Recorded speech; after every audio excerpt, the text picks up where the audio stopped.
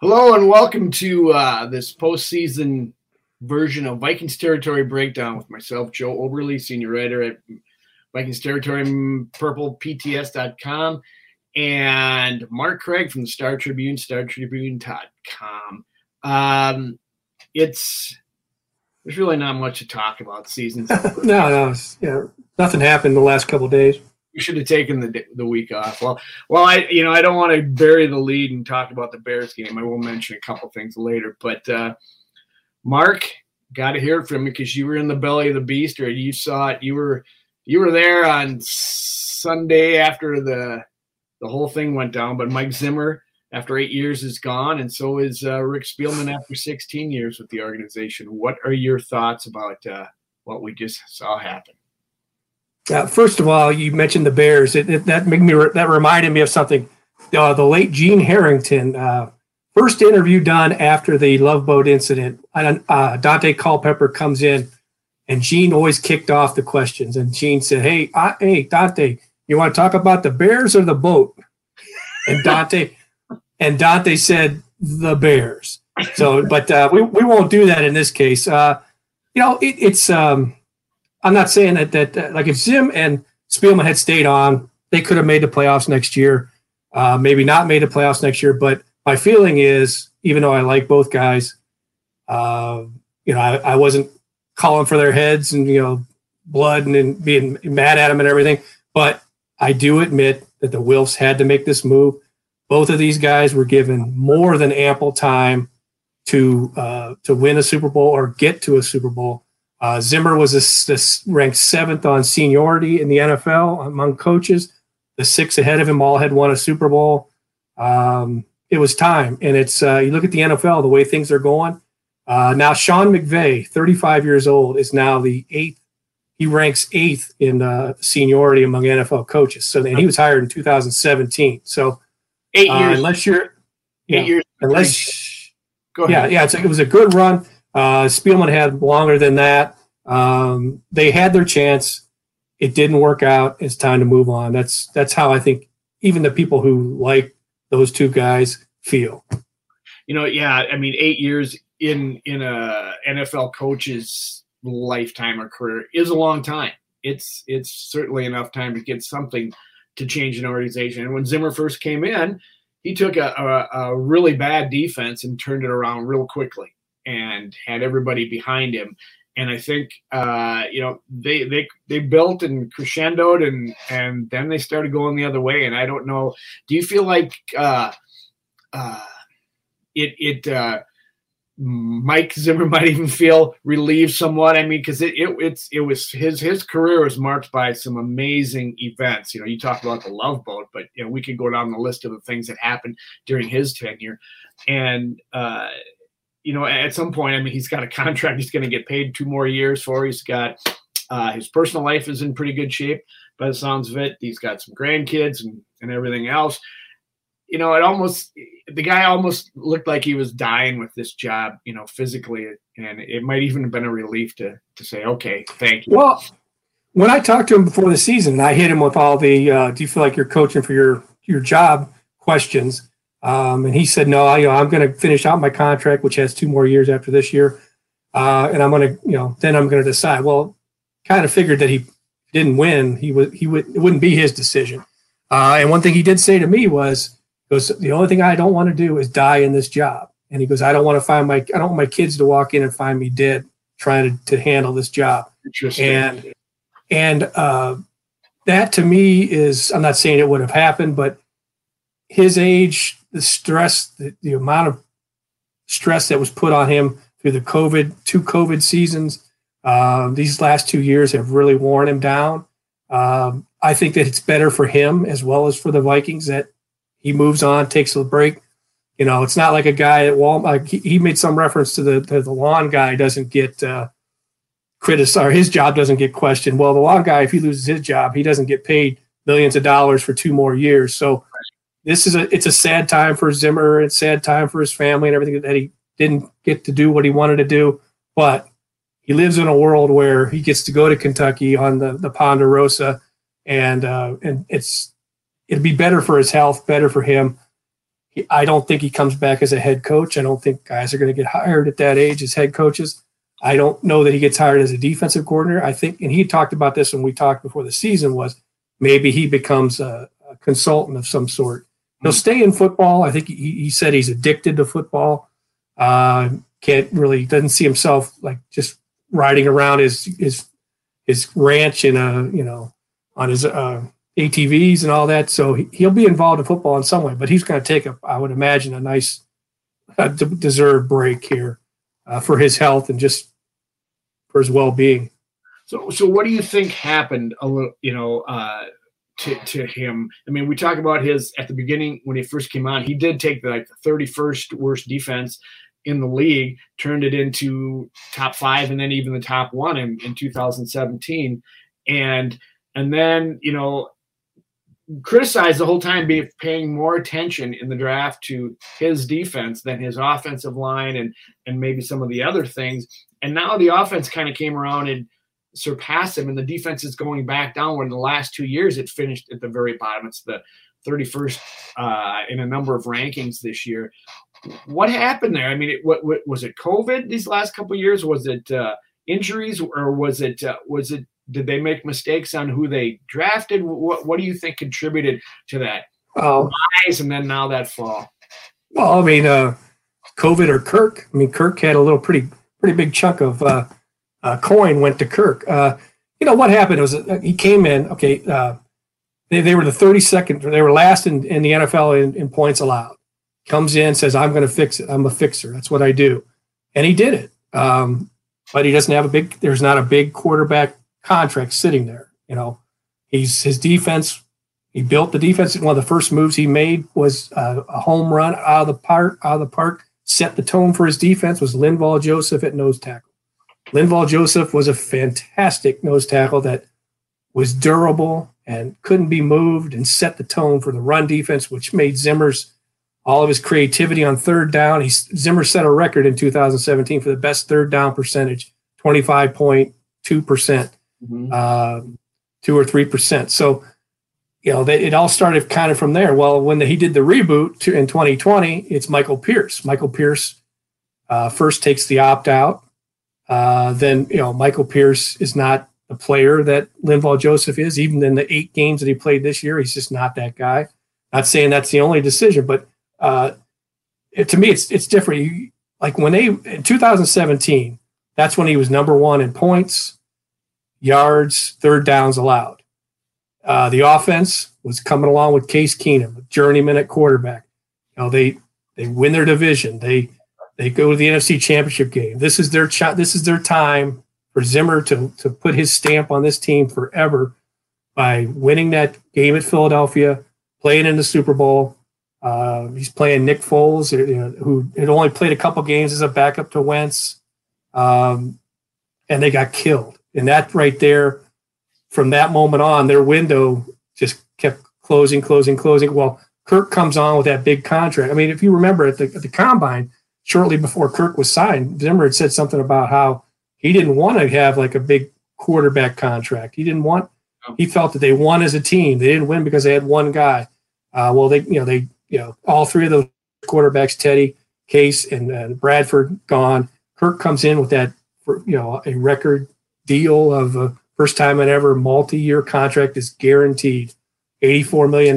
Well, we all said at the time, if they don't win, before these defensive contracts come up, Zimmer's going to be in trouble defensively. Well, after the 2019 season, when they go to San Francisco and get destroyed, then all of a sudden they're doing a total reboot on defense in 2020. They have no off season for Zimmer to get put his hands on these young corners and teach them how to play. And that first game of 2020 is a disaster. That's when Aaron Rodgers comes in, he's just laughing. Now you mix in the fact that there's no crowd, so there's U.S. Bank Stadium's there's no advantage to it there. Then all the defensive pass rush gets hurt. Danielle Hunter doesn't even play a game, so it was all of that. But the second, they should have won in 2007. They should have gone to the Super Bowl, but when they had a chance to get back to the playoffs in 2019. When they didn't do it there, then Kirk's contract did what we thought it would do. It dragged down the defense, and they just weren't able to recover. Zimmer had that famous quote that it says, "If this doesn't work, it'll cost me my job." That's what he said, 4 years ago. Yeah. Yeah, and there we're seeing it.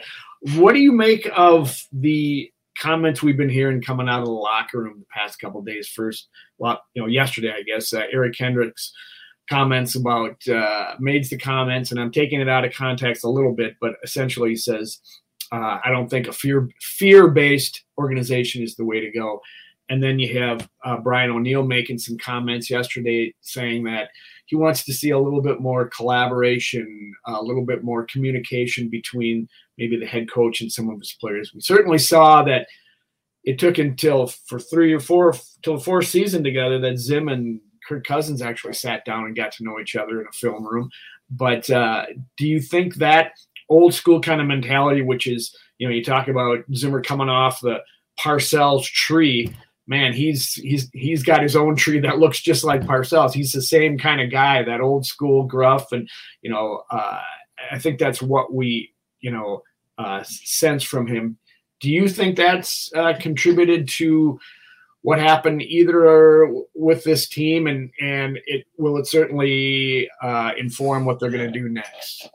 Oh, well, it'll definitely inform what they do next. Not necessarily those quotes, but in all my experience of covering these, you go from a Leslie Frazier, who probably never said a curse word in his adult life, gentle. Even though he played on the 85 Bears, was a gentle guy, the kind of guy that Brian O'Neill is talking about, the kind of guy that Kendricks is talking about. He didn't win. He got fired. In comes the king of the F-bombs and hell, brimstone and fire. Zimmer coming in, and when it was going good, when they were number one in the league, nobody was talking about, we need a guy that talks to us in the hallway. We need this and that. I do not poo-poo or dismiss what Eric Kendricks said, because Eric Kendricks to me is he's sort of the modern version of an old school player. I mean, there's not a better defender on that team, even when Daniil Hunter was at his best. Him he would have been 2-time All-Pro if he didn't get hurt last year. So to me, it's that carries a lot of weight, because he's a guy not only that was here with Zimmer all his career, all of Kendrick's career, but he's going to be a cornerstone going forward. And I think that what he's talking about, and there's also some comments that kind of gets lost. I mean, I think in 2016, 16, Zimmer made a comment about the players being soft, which is like if there's ever a one word, it's like in church, when you pass wind in church, that's the word. In the NFL, it's like you say a player, someone's soft, that's the step back moment. Hey, you crossed the line. And I think that bothered players. And he said that as a motivator, didn't he, Mark? I mean, he thought that was a way to piss him off and make him angry and motivate. Yeah. I think that was, off the top of my head, that's one thing I remember as being kind of the, his bluntness crossed the line a little bit. And then just, let's face it, the last 2 years, we saw it in the media, just in our little exposure to him, but I doubt that when he left us, he, was like changed much. So these last 2 years really worn on him. And I think, he was trying, really hard to get this team to turn around the last 2 years. And I'm sure that there was led to a lot of blunt assessment of guys, probably in a team meeting setting. And I don't know, you can't be a Mike Ditka in today's NFL. So there's plenty of guys that get it done now that do it differently. And that's where I was saying that I don't know who they're going to hire, but I have a feeling he's going to be young. He's going to be an offensive guy, and he's going to be he's going to be good with the players, and he's going to be friendly with the media. Like I've talked to people in Cleveland that say, how Kevin Stefanski went to Cleveland.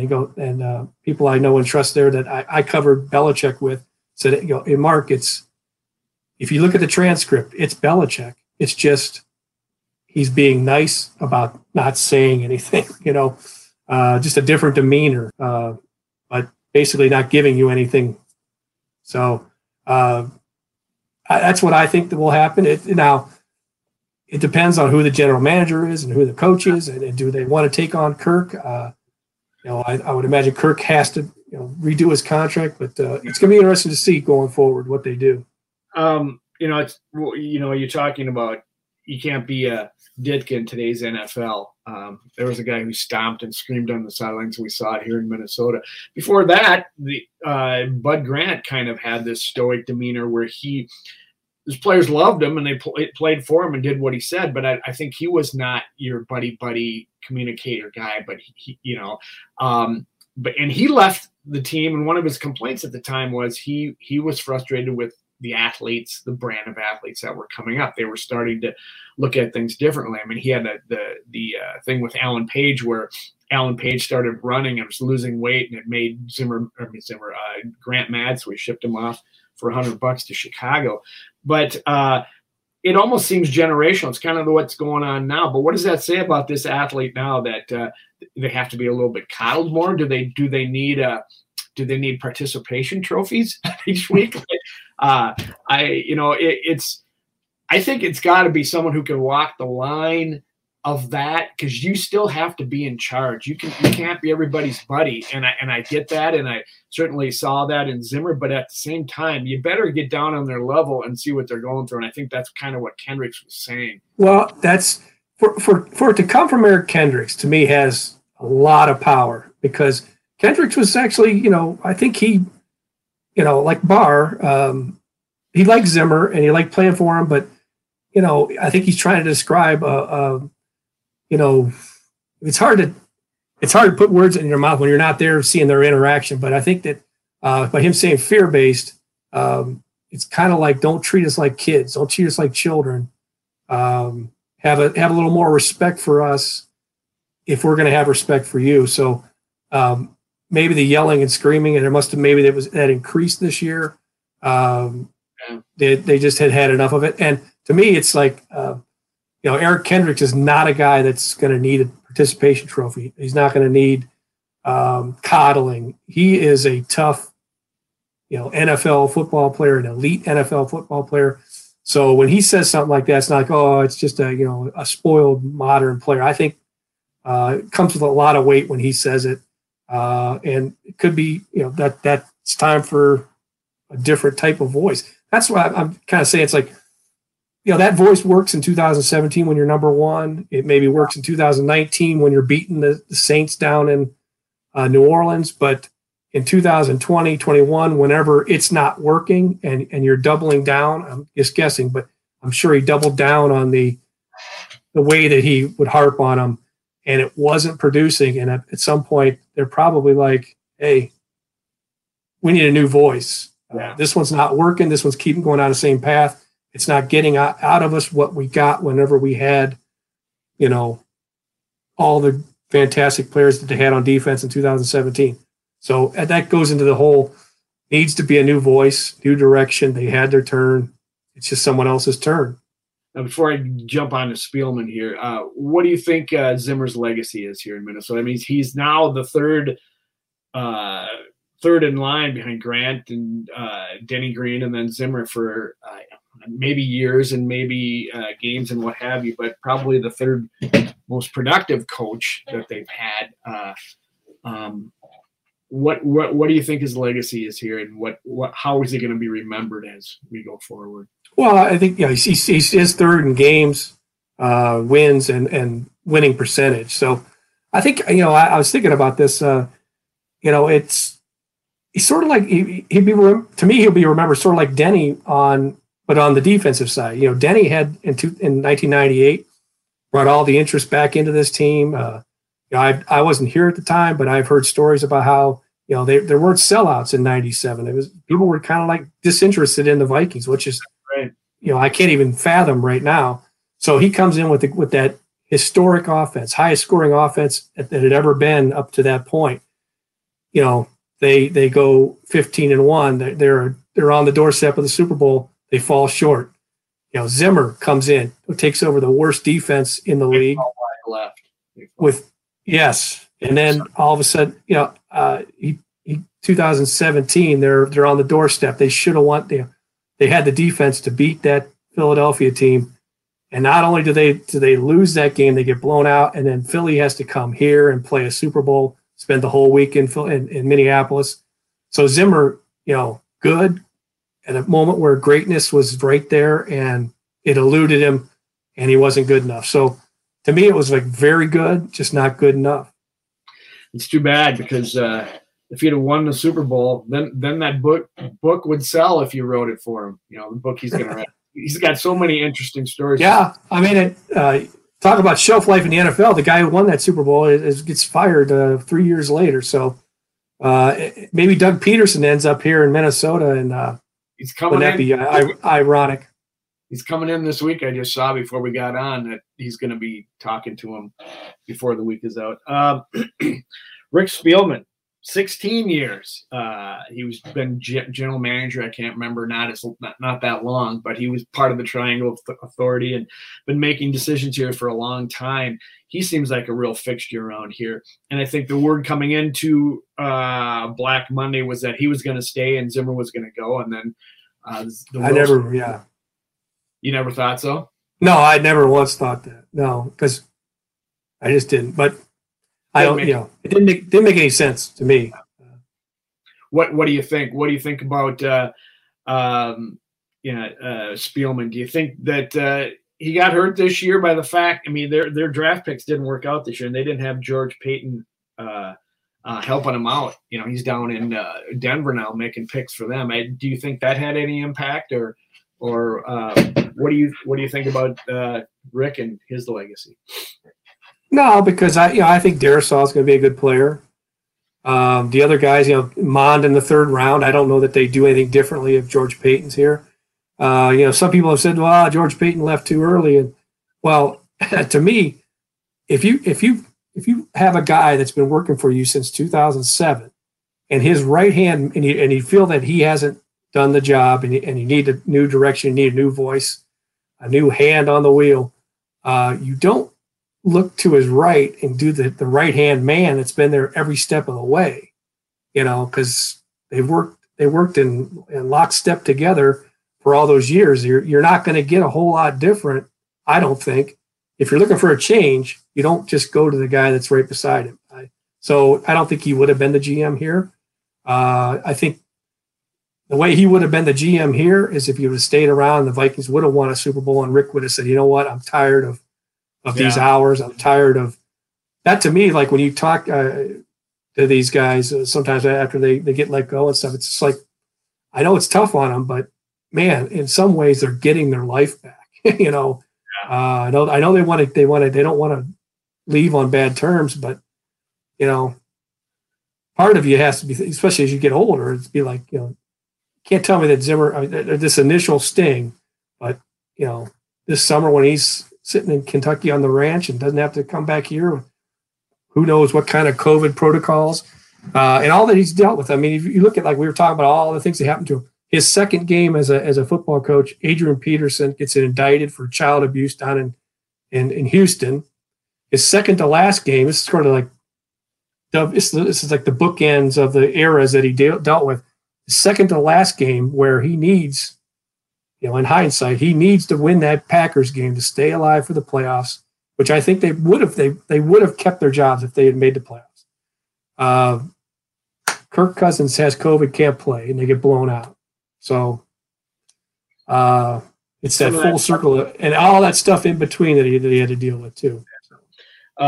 You wrote a story for today's paper about, enumerating both GM possibilities, candidates, and coaching candidates. Do you got anybody that you like that stick out to you? That, I mean, like I said earlier, Peterson's coming in for an interview this week, and I'd like to see him get a real shot at it. I think he might be that calming influence that they're looking for at coach, and he's been there and he's kind of been innovative, but he fell out of favor in Philly too. So, I don't see anybody that I say, this is the knockdown, this is the one that you got to grab for either head coach or GM, but maybe you know more about him than I do.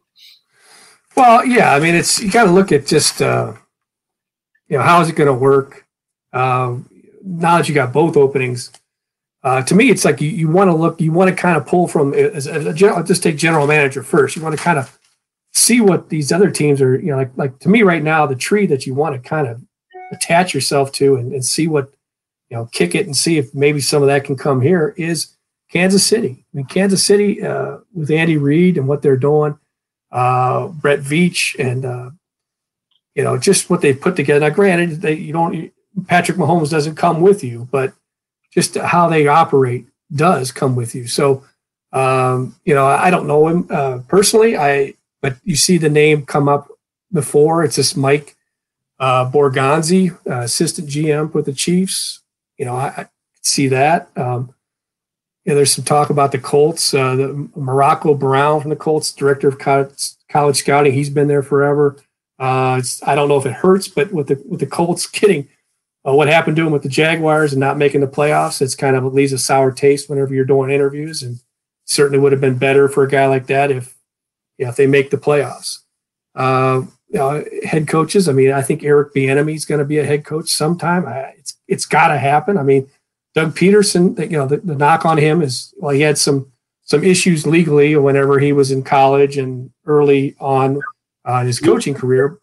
No. Bieniemy did some of the bar fights and the DUI and stuff in college and stuff like that.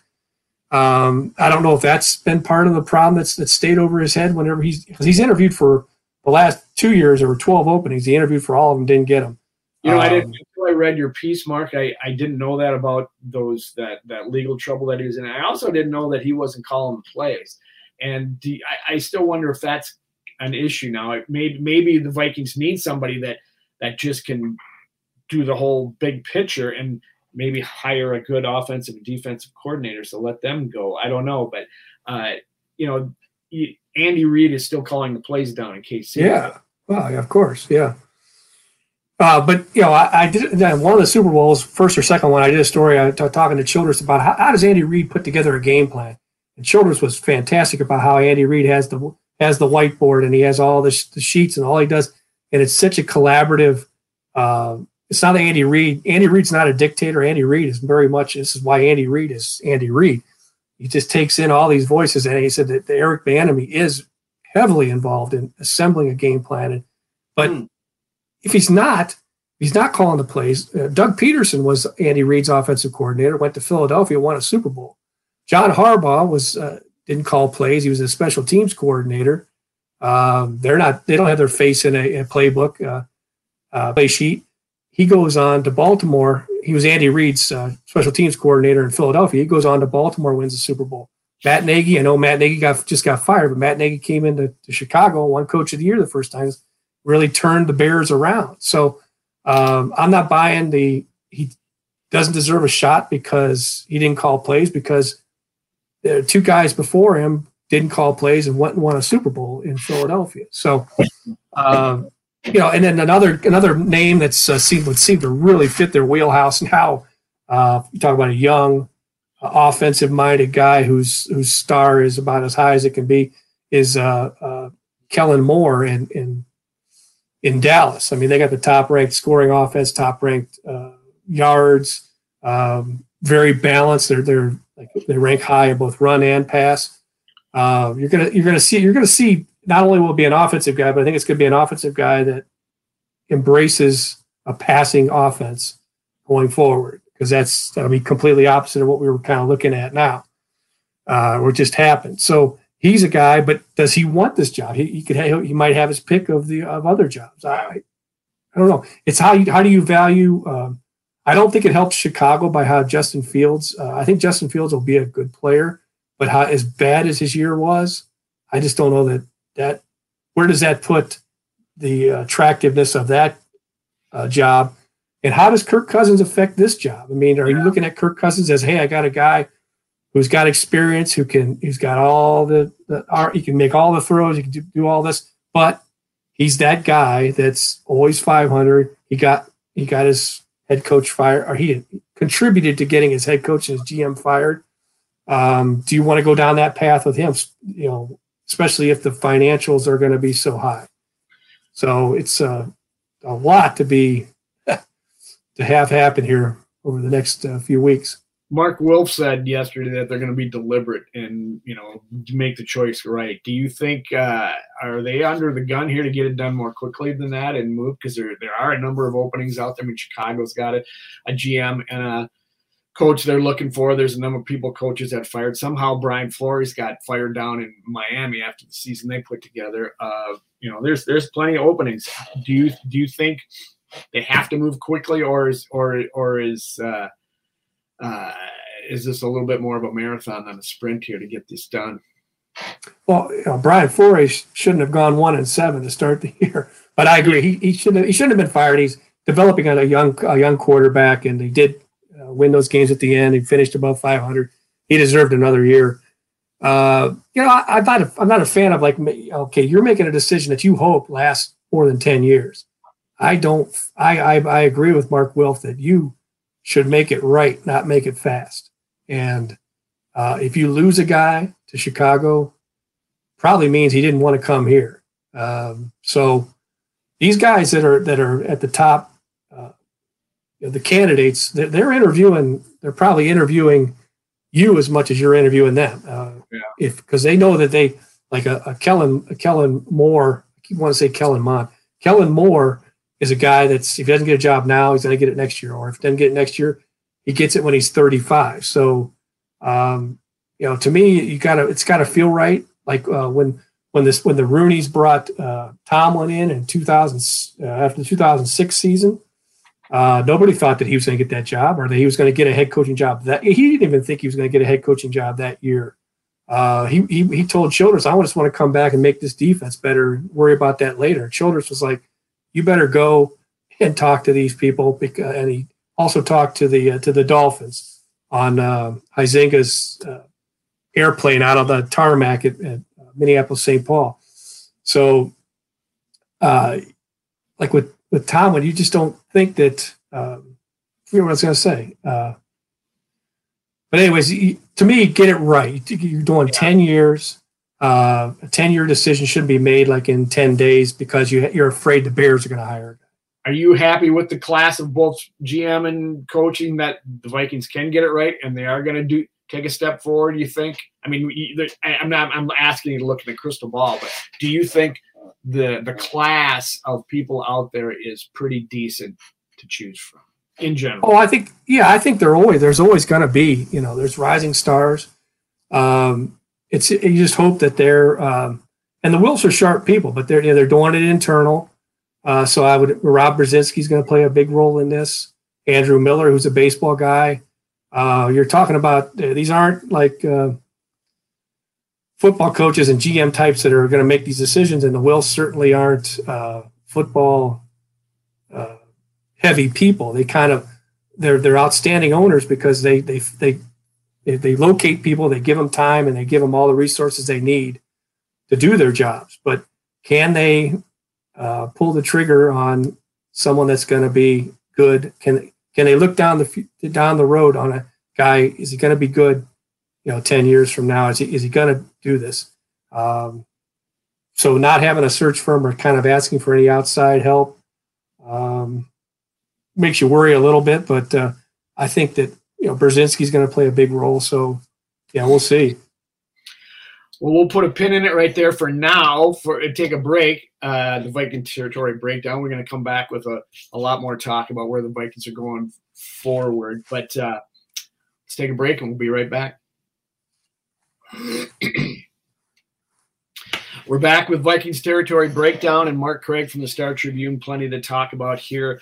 Mark, yeah, that's how I feel about that dog barking about this season that we just saw. But just a couple quick notes on that Bear game. It almost seems like ancient history that thing's been played, and it's only a couple days ago. But another statistical gem from Cousins, and they actually got the win this time, but it wasn't really much to talk about. But it was a strange game. Well, anyway, let me talk about Cousins real quick. You said it earlier, and it is absolutely the number one decision for whoever comes in here and what they're going to do with this. And Kirk said to the media after the game that he's wants to be a Viking forever. Does he know that might require him to change his contract? for crying out loud. I mean, 20% of the salary cap to one guy. Do you want to win? Do you want a better offensive line? Well, you might have to give up a little bit. Do you want a better defense? Well, you might have to renegotiate. Do you want to win games? You might have to sacrifice, maybe get a vaccine, and maybe change your contract. I'm sorry. I hear that from him, and I just don't believe him right now. Yeah, you might want to be a Viking for life, but I think you want it on your terms. I want to see a little bit more of selflessness out of this guy. Maybe he's just happy. Well, yeah. I mean, I don't know that you're going to get a guy who's asked when he's sitting at a podium with all the cameras on him and it's going out to the whole world that he's going to negotiate his contract down and say no. If I don't get my contract down, I want to move on to some other team. There's not a lot of sincerity when a guy is at, hey, do you want to finish your career as a Viking? I've never heard a guy when the cameras are on and everyone's watching say, no, not really. It's like Fred Smoot going back to the Love Boat, so the Love Boat edition here.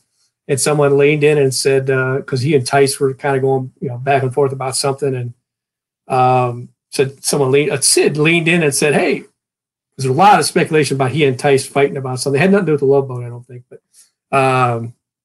Smoot, because Sid leaned in and said, "What you and Tice? You guys good?" And Smoot kind of went, "We're good." And then Sid came walking away, going, "It's all you a-holes." I just asked him if he, he was fine. He and Tice are fine. So there's not a lot of sincerity in those situations. So my feeling is that Kirk, yeah, sure, if someone's paying you this kind of money, I would stay here and be totally happy. I think you're wishful thinking. I think if you didn't get the vaccine, after all that they went through, there was a pretty good reason in his mind why he didn't get one, and he's not going to be getting one now. So, so what do you do? Well, I think that first of all, he can't count $45 million against the cap, and I think that he fixes that. So if you're coming in and you want to kind of win pretty quickly, you probably got to keep him because the new guy's going to come in, and I don't think you want to have Justin Jefferson and Adam Thielen playing with Sean Mannion or Kellen Mond or whoever else they bring in off the street. And I don't believe that this is a year where a rookie quarterback is going to come in and be available where they're picking in the first round. So I think you kind of need Kirk, but you need him at a little more affordable price, and because he'll be working with an offensive guy. There's no way in my mind that he's going to be coming in working with another defensive guy. So the offensive guy is going to want someone, but I don't know how they work out that concept. That's why Brzezinski never loses his job, because he figures he can figure this stuff out.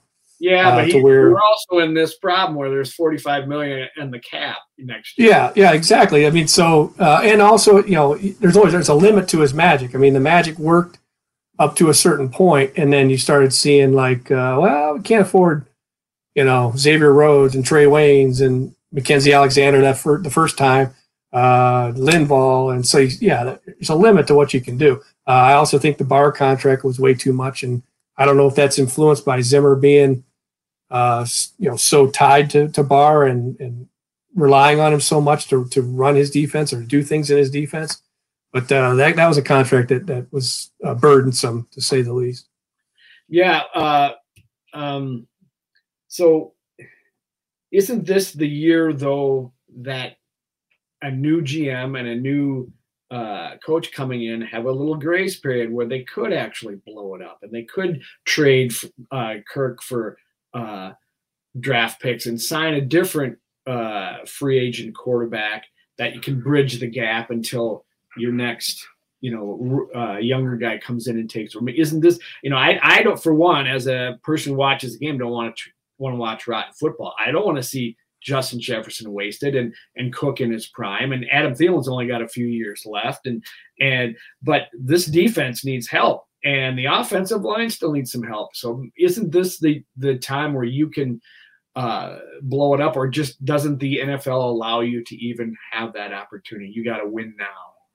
Well, no, these guys will definitely get a grace period. I mean, they'll get at least a year. I mean, yeah, nobody in Detroit. I mean, like Cleveland had a stretch there where they were firing guys, GMs and coaches every year. But this was not, like Dan Campbell wasn't being run out of town in Detroit this year, and he wins 3 games. So, yeah, they get a grace period. But I'm just thinking if a guy comes in, he's going to want and it all depends on what kind of trades out there. That they're definitely, whoever gets hired is going to be looking at Kirk Cousins as their guy, but they're also going to be looking at what kind of trades can we make to either get a quarterback back in return and get some picks or whatever. But yeah, they're definitely going to be looking at trading him and seeing what they can do at that position, or to get someone cheaper, or I mean, Kirk is such a hard guy to figure out because he's a good quarterback, but there's never enough production there to justify what you're paying him, and he doesn't make the offensive line better. But if you have a good offensive line, he's better. So it's like I think the new GM has to be capable of 2 things: one, identifying who's his quarterback, doing a better job at that, and also a better job at identifying offensive linemen. That was a struggle, and they tried. They made a lot of attempts to pick guys, and hit on a couple and missed on a bunch. And so whether it's like free agency, like what the Browns did last year, they drafted a tackle, they went out in free agency, got another tackle, and their offensive line was good immediately. So you need that in your talent evaluators to get that offensive line set. I just have one more question I want to ask about the Bears game, and it came at the end. The whole Justin Jefferson 17 yards to the record kerfuffle. Hey, that's great. You could make this record, but I don't. Zimmer could have done it for him. He didn't have to. He made the quote, "I don't care about records. I care about wins." And if you're winning, that's great. But you're not winning. So I don't care either way. They won that game though. Yes. However, it's not a record anyway. And that's the broader point here. Everybody got so bent out of shape, and maybe it was just what their culture was that they wanted to use on Zimmer as he was heading out the door. He was like this and didn't do this for this guy. Well, the nicest guy in the world, Leslie Frazier, didn't do it for Adrian Peterson. Of course, he didn't know. Nobody knew when he could have won, or he could have had the all-time rushing record for the season, a National Football League record, not just a team record like this. And this was 17 games rather than 16 games. I mean, settle down, everybody. What's the big deal there, Mark? But Leslie Frazier, because Adrian broke off that long run, right, and they got down at a field goal range at the end of that game. They needed that to make the playoffs. They needed to kick that field goal to make the playoffs. Right. To hand the ball to Adrian Peterson again when I don't know how much time was left. There wasn't enough time to like hand him the ball again, and my goodness, if he'd have fumbled that or not, time would have run out. Different situation. Yes. I'm old enough, and to me, the sense in the press room after that, or the interview room after that, was like, I can't believe Zimmer and Cousins didn't get him the record. And I'm thinking like, I lean more toward a Zim when it comes to like, I'm not a record guy, but in that type of game where the Bears have basically quit, it doesn't hurt to get your best player, your best offensive player, or your star player that record. Now there was a question about Jefferson was wide open on a play that Kirk threw to KJ. Well, that's the kind of thing where people were like, well, he should have thrown it over there. That to me is like, that's where we really show in the media that, we're sitting, 200 feet up in the air, and we don't have a 300-pound guy coming at us and getting ready to break us over his knee. We're not in the headset of like where we're not seeing the field. So Cousins kind of talked about it. He goes, in a nice way, he said, that was part of his progression was, he has to like hurry and make his progression, and that's where he threw it. And KJ, instead of it being a great catch by KJ, it's, hey, why didn't you throw it to the wide open guy? So it just didn't unfold for him the way that the play unfolded. He just didn't see Brady it. Can do it. Tom Brady went back on the field and got $1 million for Gronk. That's right. That's Tom Brady can do that stuff. That was a great story. It's just like, we're gonna do what we want to do. It's so silly. I mean, the broader point for me is, I mean, everybody's talking about these records. Straight hands on the air, talking about his sack record and T.J. Watt tying it and all this and that. And it's like, it's in 17 games versus 16 games. I mean, there's got to be asterisks. I know I'm old enough to have gone from 12 to 14 to 16 games. I'm maybe not 12, 14 to 16 games. So I and now they're all just records, but I don't know. Jefferson had the best response. He said, I'll just break it next year. And he will. He'll have 17 games to break it next year if Kirk is. Well, yeah. I mean, you're going to see him. You're going to see the records reestablish themselves. But and I'm sure, of course, in 1979, I think people had more. We probably had more important things to worry about. We were not looking at our phone every 5 seconds to see what was going on. But it was 14 games from I think 1960s when it went from 12 or 61 when it went from 12 to 14, and then went to 16 in 1978. So, yeah, I'm sure in 1978 when there was a record that's like, wow, it's in 16 games. So you're going to see 17, and then eventually you will see 18 games. And as far as the sack record, that's only a record that's but we say an all-time NFL career record. Well, since 1982. And for some of us, 1982 is not as long ago as it is for a lot of people who are talking about records. To me, so it's like the guy who coined the phrase sack, the head slap guy. Oh gosh, drawing a blank on his name. I remember who you're talking about. Yeah, so so he's well before 1982. So there's a lot of guys. The Purple People Eaters were all before 1982. So, to me, it's records. It seems like football records. The numbers don't stand out as much as like baseball probably does. Although the home run record got kind of all screwed around. When we were growing up, you know what the home run record was when you were growing up. Right? Wasn't Reggie White? Was it? No, he wasn't that sack guy. That head slap guy. Anyway. No. Deacon Jones. Ah, there you go. Senior moments.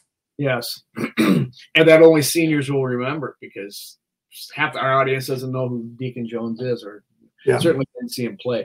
A quick rundown of some players and what you think might happen to him real quickly. Anthony Barr. Is he gonzo? Yeah, I think he's gone. He's not going to. They're not going to give him, or he's not going to take whatever they decide to give him. But he's a good player. Just reached a point where he's not going to get any better. He's probably going to start going downhill, and just not affordable, I think. Harrison Smith, he's getting older, but he still has it. Can the team afford to keep him around?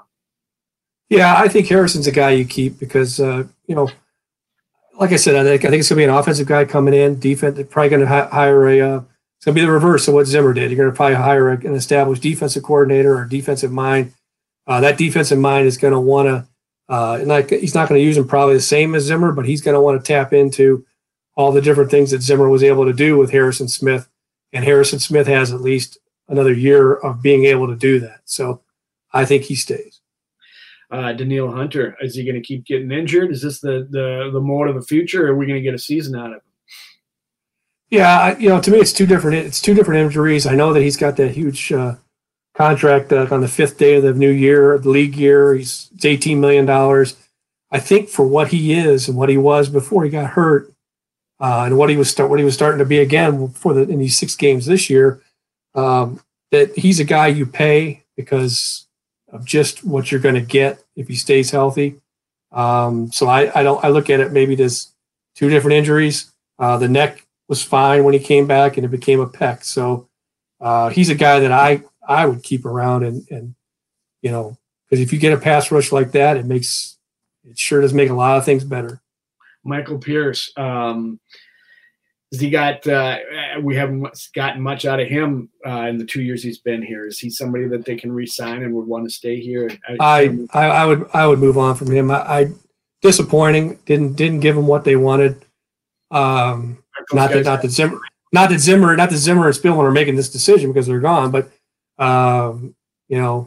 they didn't get out of him what they wanted. I think you could just move on. I would take Armand Watts over him.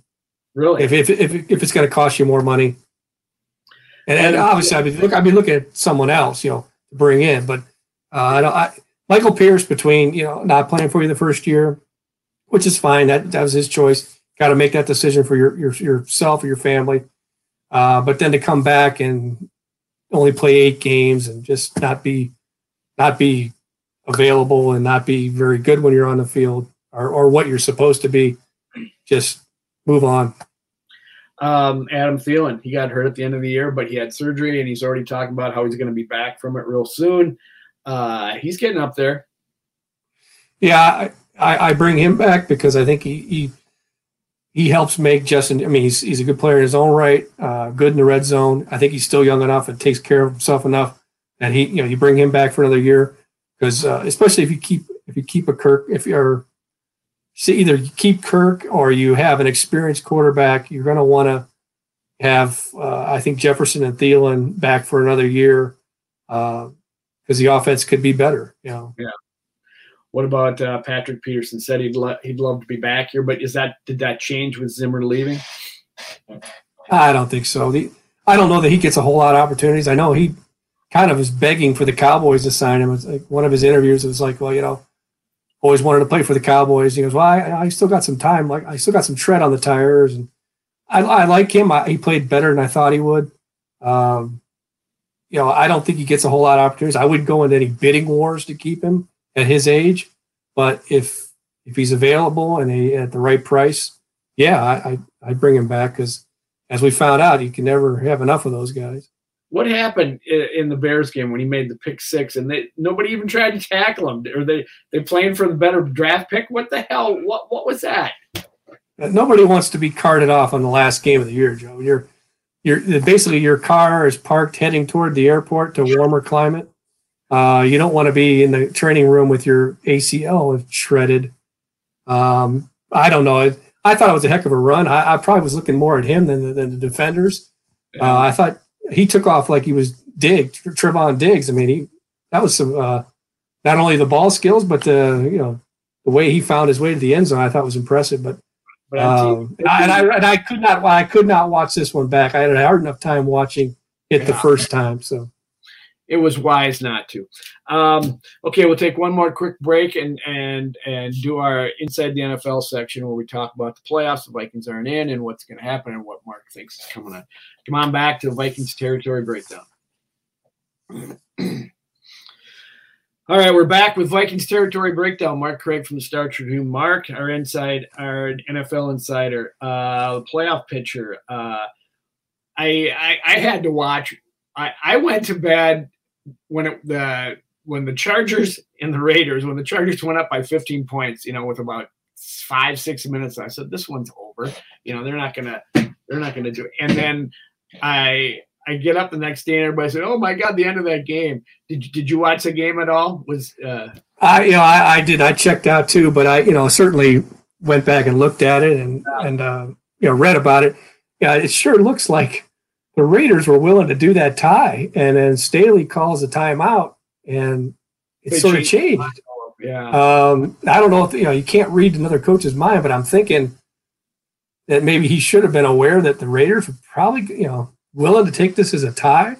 Yeah, I mean, it's like it would have been the absolute perfect fitting for the NFL this season. How close all the games have been. Almost like it's it's like a movie where it's like you don't believe it. Now, last game's a tie. And people were talking about that. First of all, for the Colts to lose to the Jaguars, I mean that was embarrassing. Yes. So that's the first scenario that needed to happen. Then it was the Steelers, the beaten up, left for dead Steelers get into the playoffs by get that spot, and then these two teams could have tied to knock them out, and it almost happened. But it's.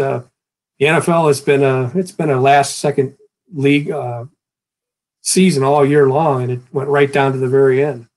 I read a story on ESPN.com yesterday that kind of walked through all the permeations of whether or not bat timeout changed it, and essentially in the Chargers-Raiders game, and essentially he said it didn't, and I think he's right by what you laid out, but it affected some things in some ways. I mean, it didn't look like they wanted to settle for the tie and go home, but that he did say the Raiders had something to play for. If they win, they face a different team rather than a tougher team that they would have had if they finished. Yeah, I would agree with that because, and also, this Raiders coach. We've all said there's an opening in Vegas for a coach. I mean, this guy, right? He should get serious consideration to keep the job, I would think. And then we got Daniel Carlson knocking through the 47-yarder, another stake in Zimmer's coffin. So, and what do you think? What would Al Davis have done from beyond if the Raiders would have taken that down and took a knee and took a tie? I mean, that's the just win baby would have just maybe that there would have been like the stadium might have cracked in half and tipped over. That's a great point. Mark, who's going to knock off the Packers for us? That's all I care about the entire postseason going forward. Who is going to? Yeah, okay. I looked at this. I picked them to win it all, so I know. You doubted it. So first of all, I think the Eagles. Yeah. The Eagles will beat the Bucks, or the Bucks will beat the Eagles. So Eagles are out. I think San Francisco could beat the Cowboys, but I'm going with the Cowboys to win. I think the Cardinals could do upset the Rams. So that would put Arizona at Green Bay in the second week. Can't see that happen. Can't see Arizona beating them. The Packers went to Arizona and beat them. I don't think Arizona's going to win at Lambeau. So then you got Dallas or Tampa Bay. And to me, Tampa Bay obviously can do it. They proved it. They'll have to do it now with fans in the stands if they come to Green Bay. And they got Tom Brady. They got Tom Brady. I would love to see a rematch of that. That'd be fantastic just to see it again. You got to get Fournette back or Leonard or their running back. Right. Yeah. And the Cowboys. I think the Cowboys are the team that everybody says, "Oh, the team you don't want to play." Usually, Flowers. Yeah. I just like I like their pass rush. I like their the fact that they have all those takeaways. I think the offense is. The 50 points in the last 3 weeks. Yeah, the offense has kind of went through a dry spell and kind of a slump, but they also came into Minnesota and beat Zimmer's defense with Cooper Rush. So the Cowboys are a team. There's two of them, Cowboys and Bucks. I'd say the Bucks had a better chance just because of who they are and who they have, and then the Cowboys because I think that that defense got rolling. They could actually. Put Rodgers in some. He wouldn't be that guy you're complaining about, just standing there with his smug look and just surveying the field. He could be kind of running for his life. You see your MVP. You got an MVP vote, right? Yeah. What did you think about that? Thoughts on that one writer who called said he's not going to vote for Aaron Rodgers for MVP because he's the biggest jerk in the league. What did you think about that statement? Well, yeah, Hub. I don't know how old Hub is, but Hub's reached the age. I'm probably at that age too, but I think Hub's been around forever. I don't know how old he is, but just said how he felt and the backlash that when you say stuff like that, when you have a pick like that, it's going to be what it was for him and for the guy for Rodgers to join in was something, but no, I'll disagree with him. I don't base it on, if a guy's a jerk or if you think, first of all, you don't even know him, he seems like a jerk to some people. Clearly is a confident to arrogant person, it seems to be, but is it when you're that good and that great? I don't like. I voted for T.O. For the Hall of Fame. It took him 3 years to get in. Obviously, he had hissy fit about it, didn't go to the ceremonies. But each year, whenever you cut from 15 to 10 to 5, and then you vote up or down on the 5. Well, the first 2 years they didn't get in, well, whatever, I don't know if it was 10 or the cut from 15 to 10 or 10 to 5. I had him on my list as a cut down, and it might not have been a kind of a bigger jerk, perceived jerk than T.O. So I wouldn't factor that in. Just wouldn't do it. And we're not supposed to say who we vote for, but I've said before, Rogers is my MVP. There's a lot of other guys that are certainly could be deserving. It's hard when it's always a quarterback, but I think that the best record, just what he does for him, and just to me he's the MVP. There's plenty of reasons. I mean, you should, like you were saying, you got to vote for what they do on the field. There's plenty of reasons that you can name as reasons to not vote for them, like cheating or what have you. But being a smug, self-satisfied turkey lips is not one of them, I don't think. So I did like something he said, though. He had this comment, the grass is, talking about if he's going to go somewhere. He said, the grass is greener on the other side if you water it. And I have never heard that before. I don't know if he's quoting somebody, but I kind of like that. I mean, it is. I mean, it can always look greener, but if you want it to be green when you get there, you better do something about it. So just I thought it was a nice comment. Well, I mean, Kirk Cousins there's probably no one that works harder to try and be a nice guy than Kirk Cousins. The way that Kirk kind of conducts himself, I mean, it's an A for effort. I mean, the vaccine problem, that was a no-win situation because he was dug in on his beliefs, and so much of the population was against him. So no matter how he tried to act, but he always tried to be a pleaser, always trying to make everyone happy and kind of not be the jerk or whatever, or arrogant jerk. But I think people would take Aaron Rodgers over in his moxie, I guess, over Kirk.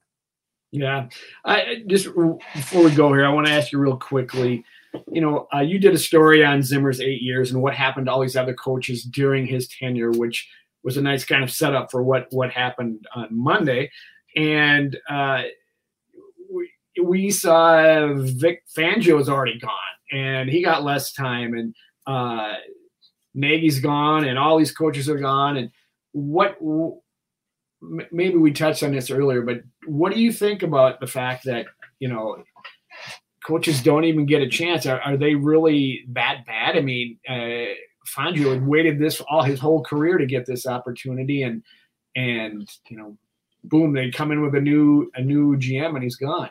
I don't know. It just. Well, that one surprises me. The fact that it wasn't done last year. I don't think that anyone thought that Vic Fangio was going to have, without a quarterback, was going to have this great season and lead them to the playoffs and be what George Payton wanted. I'm surprised George didn't make the cut last year, frankly, because that's when I would have thought it would have happened. But I mean, you're talking about, like I said earlier, Sean McVay gets hired in 2017 at 30 years old, 30 or 31. And now he's 8th in seniority. And the reason he's not 7th because Sean McDermott is 7th, and they were hired a couple of days apart or something. So 2 guys that are hired in 2017 are 7th and 8th. And like I said, the guys above them are guys that are they're the cream of the crop. Those are the guys that have won the Super Bowls. Belichick and Sean Payton and Harbaugh and Tomlin and Reed. I think I'm missing one, but those are the guys that have won those Super Bowls. This kind of leading up to a note you sent me right before we came on about Leslie Frazier. How in God's name is he mentioned again? And there's good reason for it, but do you think it's worthwhile? And I don't think anybody's seriously talking about him coming back here because the Wilfs already fired once. But what the whole churning of quarterbacks? I mean, Fangio should probably deserves another shot because his situation wasn't there. I mean, what are your? I mean, maybe you can tell the viewers what your note was about Frazier. Oh no, I just said it was ironic that on the day that Zimmer gets fired or his last game, Buffalo has a defensive coordinator. Now people will say Sean McDermott's a defensive minded head coach. Well, Leslie still is heavily involved in the defense, calls the plays on game day.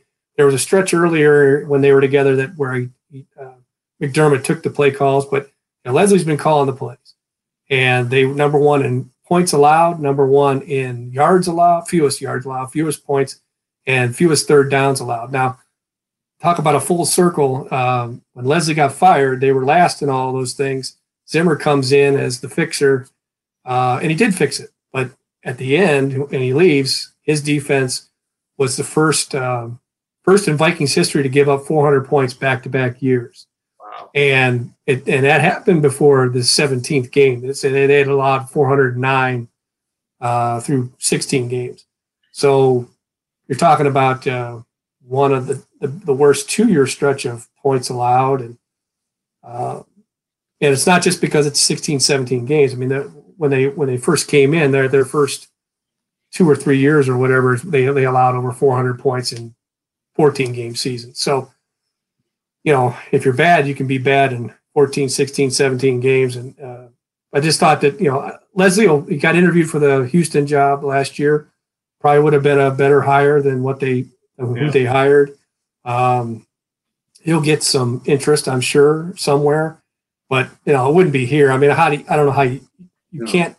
You could sell it to people like us in the media because, there was not a better human being than Leslie Frazier. And it's terrible to see, when a nice guy does finish last and has to be fired, it's hard. But people talk about him going to the Bears. I don't think he moves the needle in Chicago, and he played on the 85 Bears team. So, but that would be a team maybe he goes to.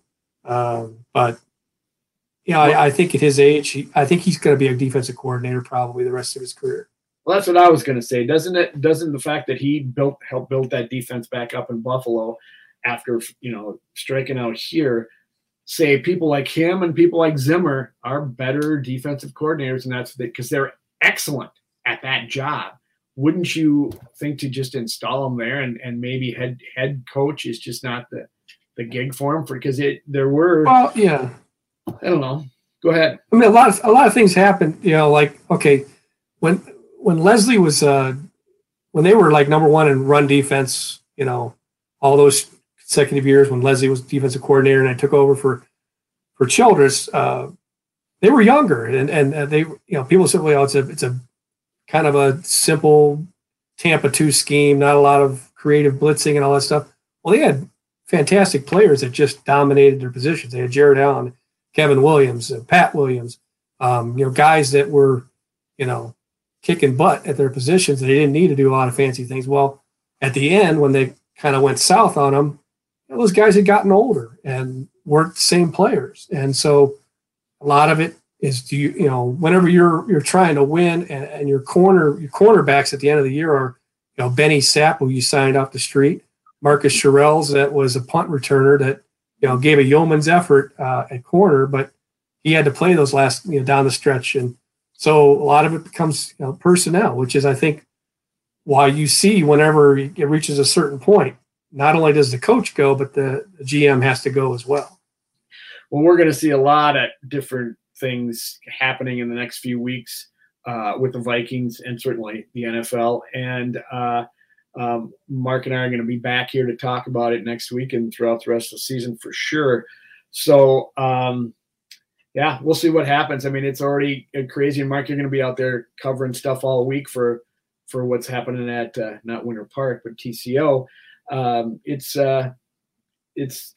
There's probably just as much interest now in the Vikings as like you had said earlier if they went to the playoffs this year. Yeah, I think there might be more considering that the next if they make the right decisions, the next 10, 15, 20 years could be a certain 10, 15 for the GM, maybe 10 for the coach. I don't know. If you get the right guy, it could be a long-term deal. So, future of the franchise is in these next 2, 3, 4 weeks. we'll be back here for sure to rip it or praise it, whatever the case may be. So, well, that's it for this week for Vikings Territory Breakdown. Stop back next week. We'll have another one. Watch the playoffs. Should be fun. If this year more than other, the games are going to be great to watch because the season has been. There's so many close games. But thanks for tuning in. Thanks to Mike Walden behind the scenes. Thanks to Mark.